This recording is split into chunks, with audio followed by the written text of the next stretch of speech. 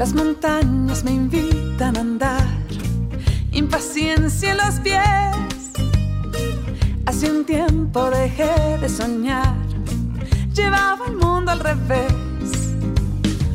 Caminaré hasta desgastar mis botas, dejando atrás mis ilusiones rotas. Mi triste horario, el mal salario, tráfico, pánico, dudas, deudas, fechas, citas, calendario y no.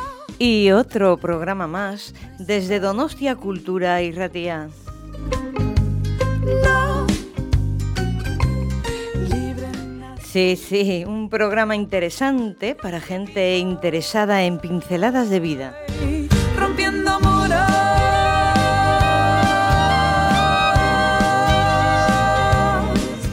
Con Telmo, controlando sonidos y ecos de voz. Hola, Telmo.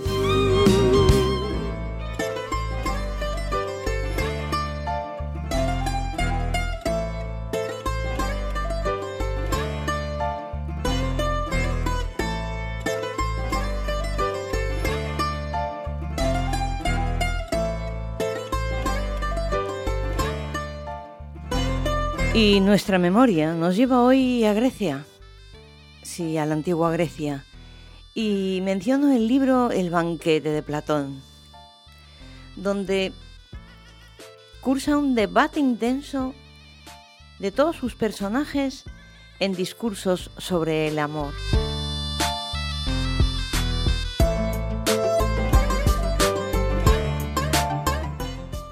Pausanias era un personaje real que explica y expone que hay dos clases de deseo, uno hacia el cuerpo homosexual o heterosexual. Y así también Aristófanes se afana en su disertación del alma más que en el cuerpo.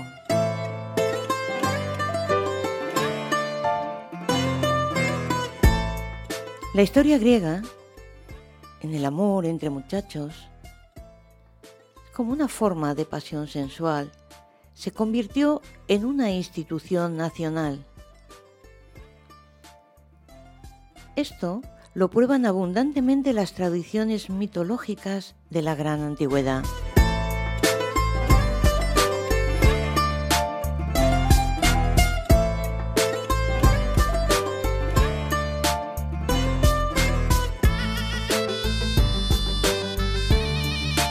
Como el mito de Jacinto, que era un hermoso príncipe espartano que despertó la pasión amorosa del Aeda Tamiris, el primer hombre que cortejó a otro hombre. El dios Apolo, que también amaba a Jacinto, oyó jactarse a Tamiris de que podía superar en el canto a las mismas musas.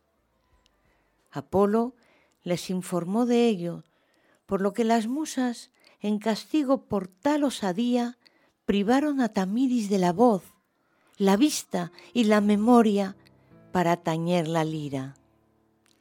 Sin embargo, Céfiro, dios del viento del oeste, o en otra tradición Boreas, el dios del viento del norte, también estaba enamorado de Jacinto, y un día en que Apolo enseñaba al muchacho a lanzar el disco, el viento, cegado por los celos, se apoderó del disco y lo lanzó contra el cráneo del príncipe.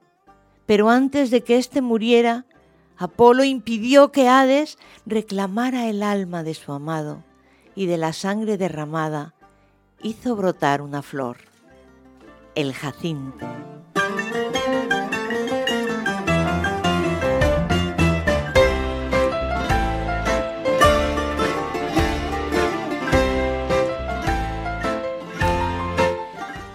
Así, los relatos legendarios relacionados con la fundación de las ciudades griegas y las costumbres primitivas de las tribus dorias están en una de las reflexiones de Simon, ensayista y escritor biográfico, gran defensor del amor entre hombres, en el Reino Unido, tanto entre adultos como entre adultos y jóvenes.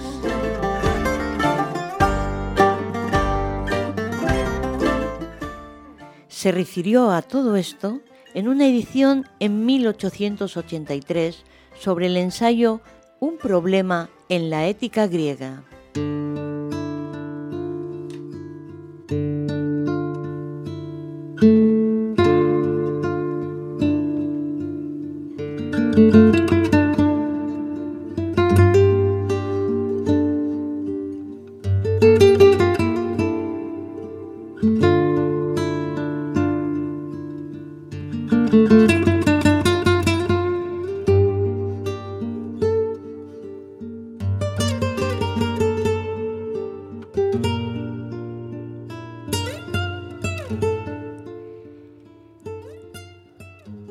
Y hoy vuelvo a pasearme por los poetas de la generación del 27.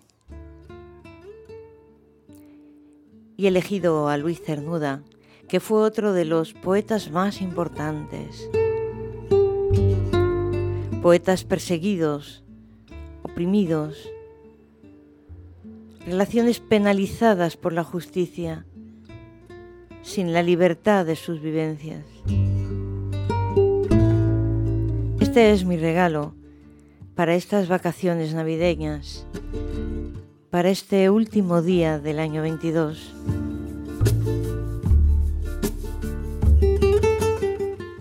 Un poema del libro de poesía Los placeres prohibidos. Si el hombre pudiera decir lo que ama.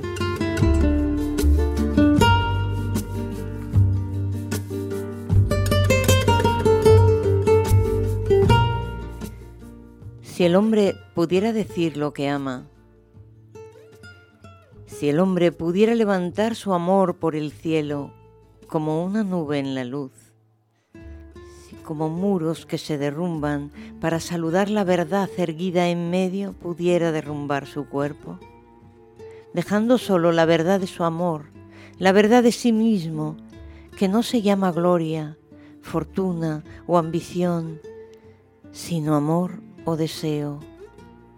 Yo sería aquel que imaginaba, aquel que con su lengua, sus ojos y sus manos proclama ante los hombres la verdad ignorada, la verdad de su amor verdadero. Libertad no conozco sino la libertad de estar preso en alguien cuyo nombre no puedo oír sin escalofrío.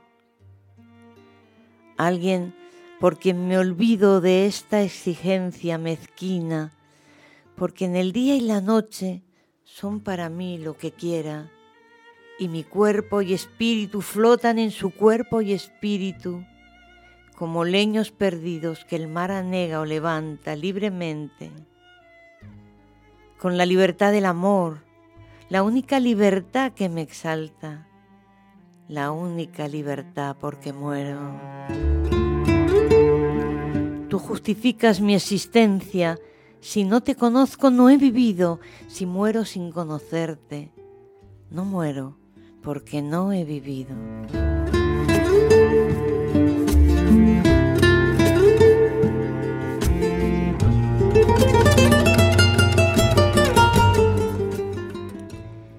El tema de este poema es la libertad del amor, ya que Cernuda no tiene la libertad para declarar su amor, pues tenía relaciones con personas de su mismo sexo y la sociedad, como decíamos antes, en esa época no la comprendía, no la aceptaba, pero este amor era lo único que lo hacía sentirse libre.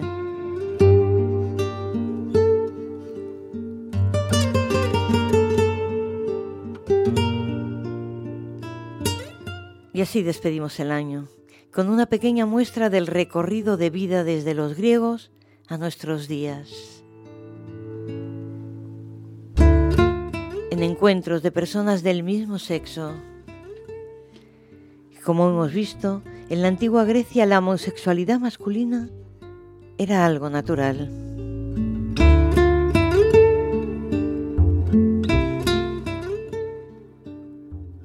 Por la libertad, por la diversidad, por la tolerancia, disfrutad y sonreír todo lo que podáis, sosegadamente, y recordad que los momentos grises también tienen su encanto.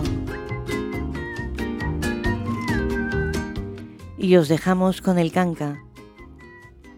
Para eso canto.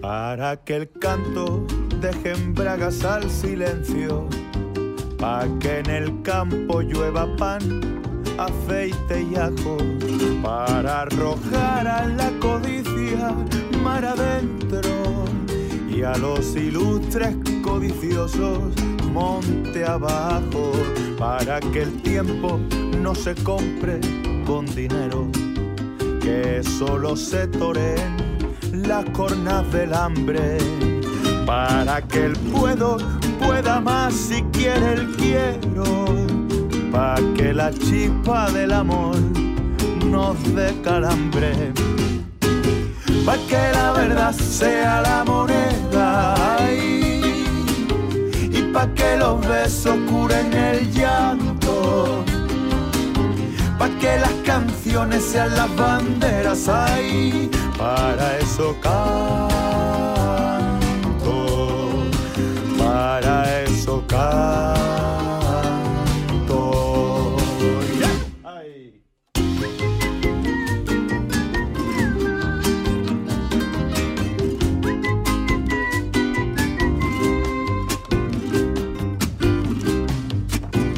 Para que nos enseñen desde bien pequeños a conocernos y a saber lo que sentimos, en vez de andar encasillando nuestros sueños y limitando a uno todos los caminos, para que todos ocupemos esta tierra con la única frontera de un mundo de todos, que solo dispare el fusil contra la guerra, pa' que la guerra caiga sangrando en el lodo, pa' que la verdad sea la moneda, ay, y pa' que los besos curen el llanto, pa' que las canciones sean las banderas, ay, para eso canto.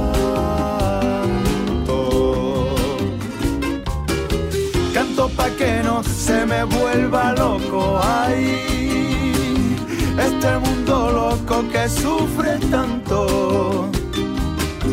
Canto por cantar, mire que no es poco, ay, para eso canto, para eso canto, para eso canto.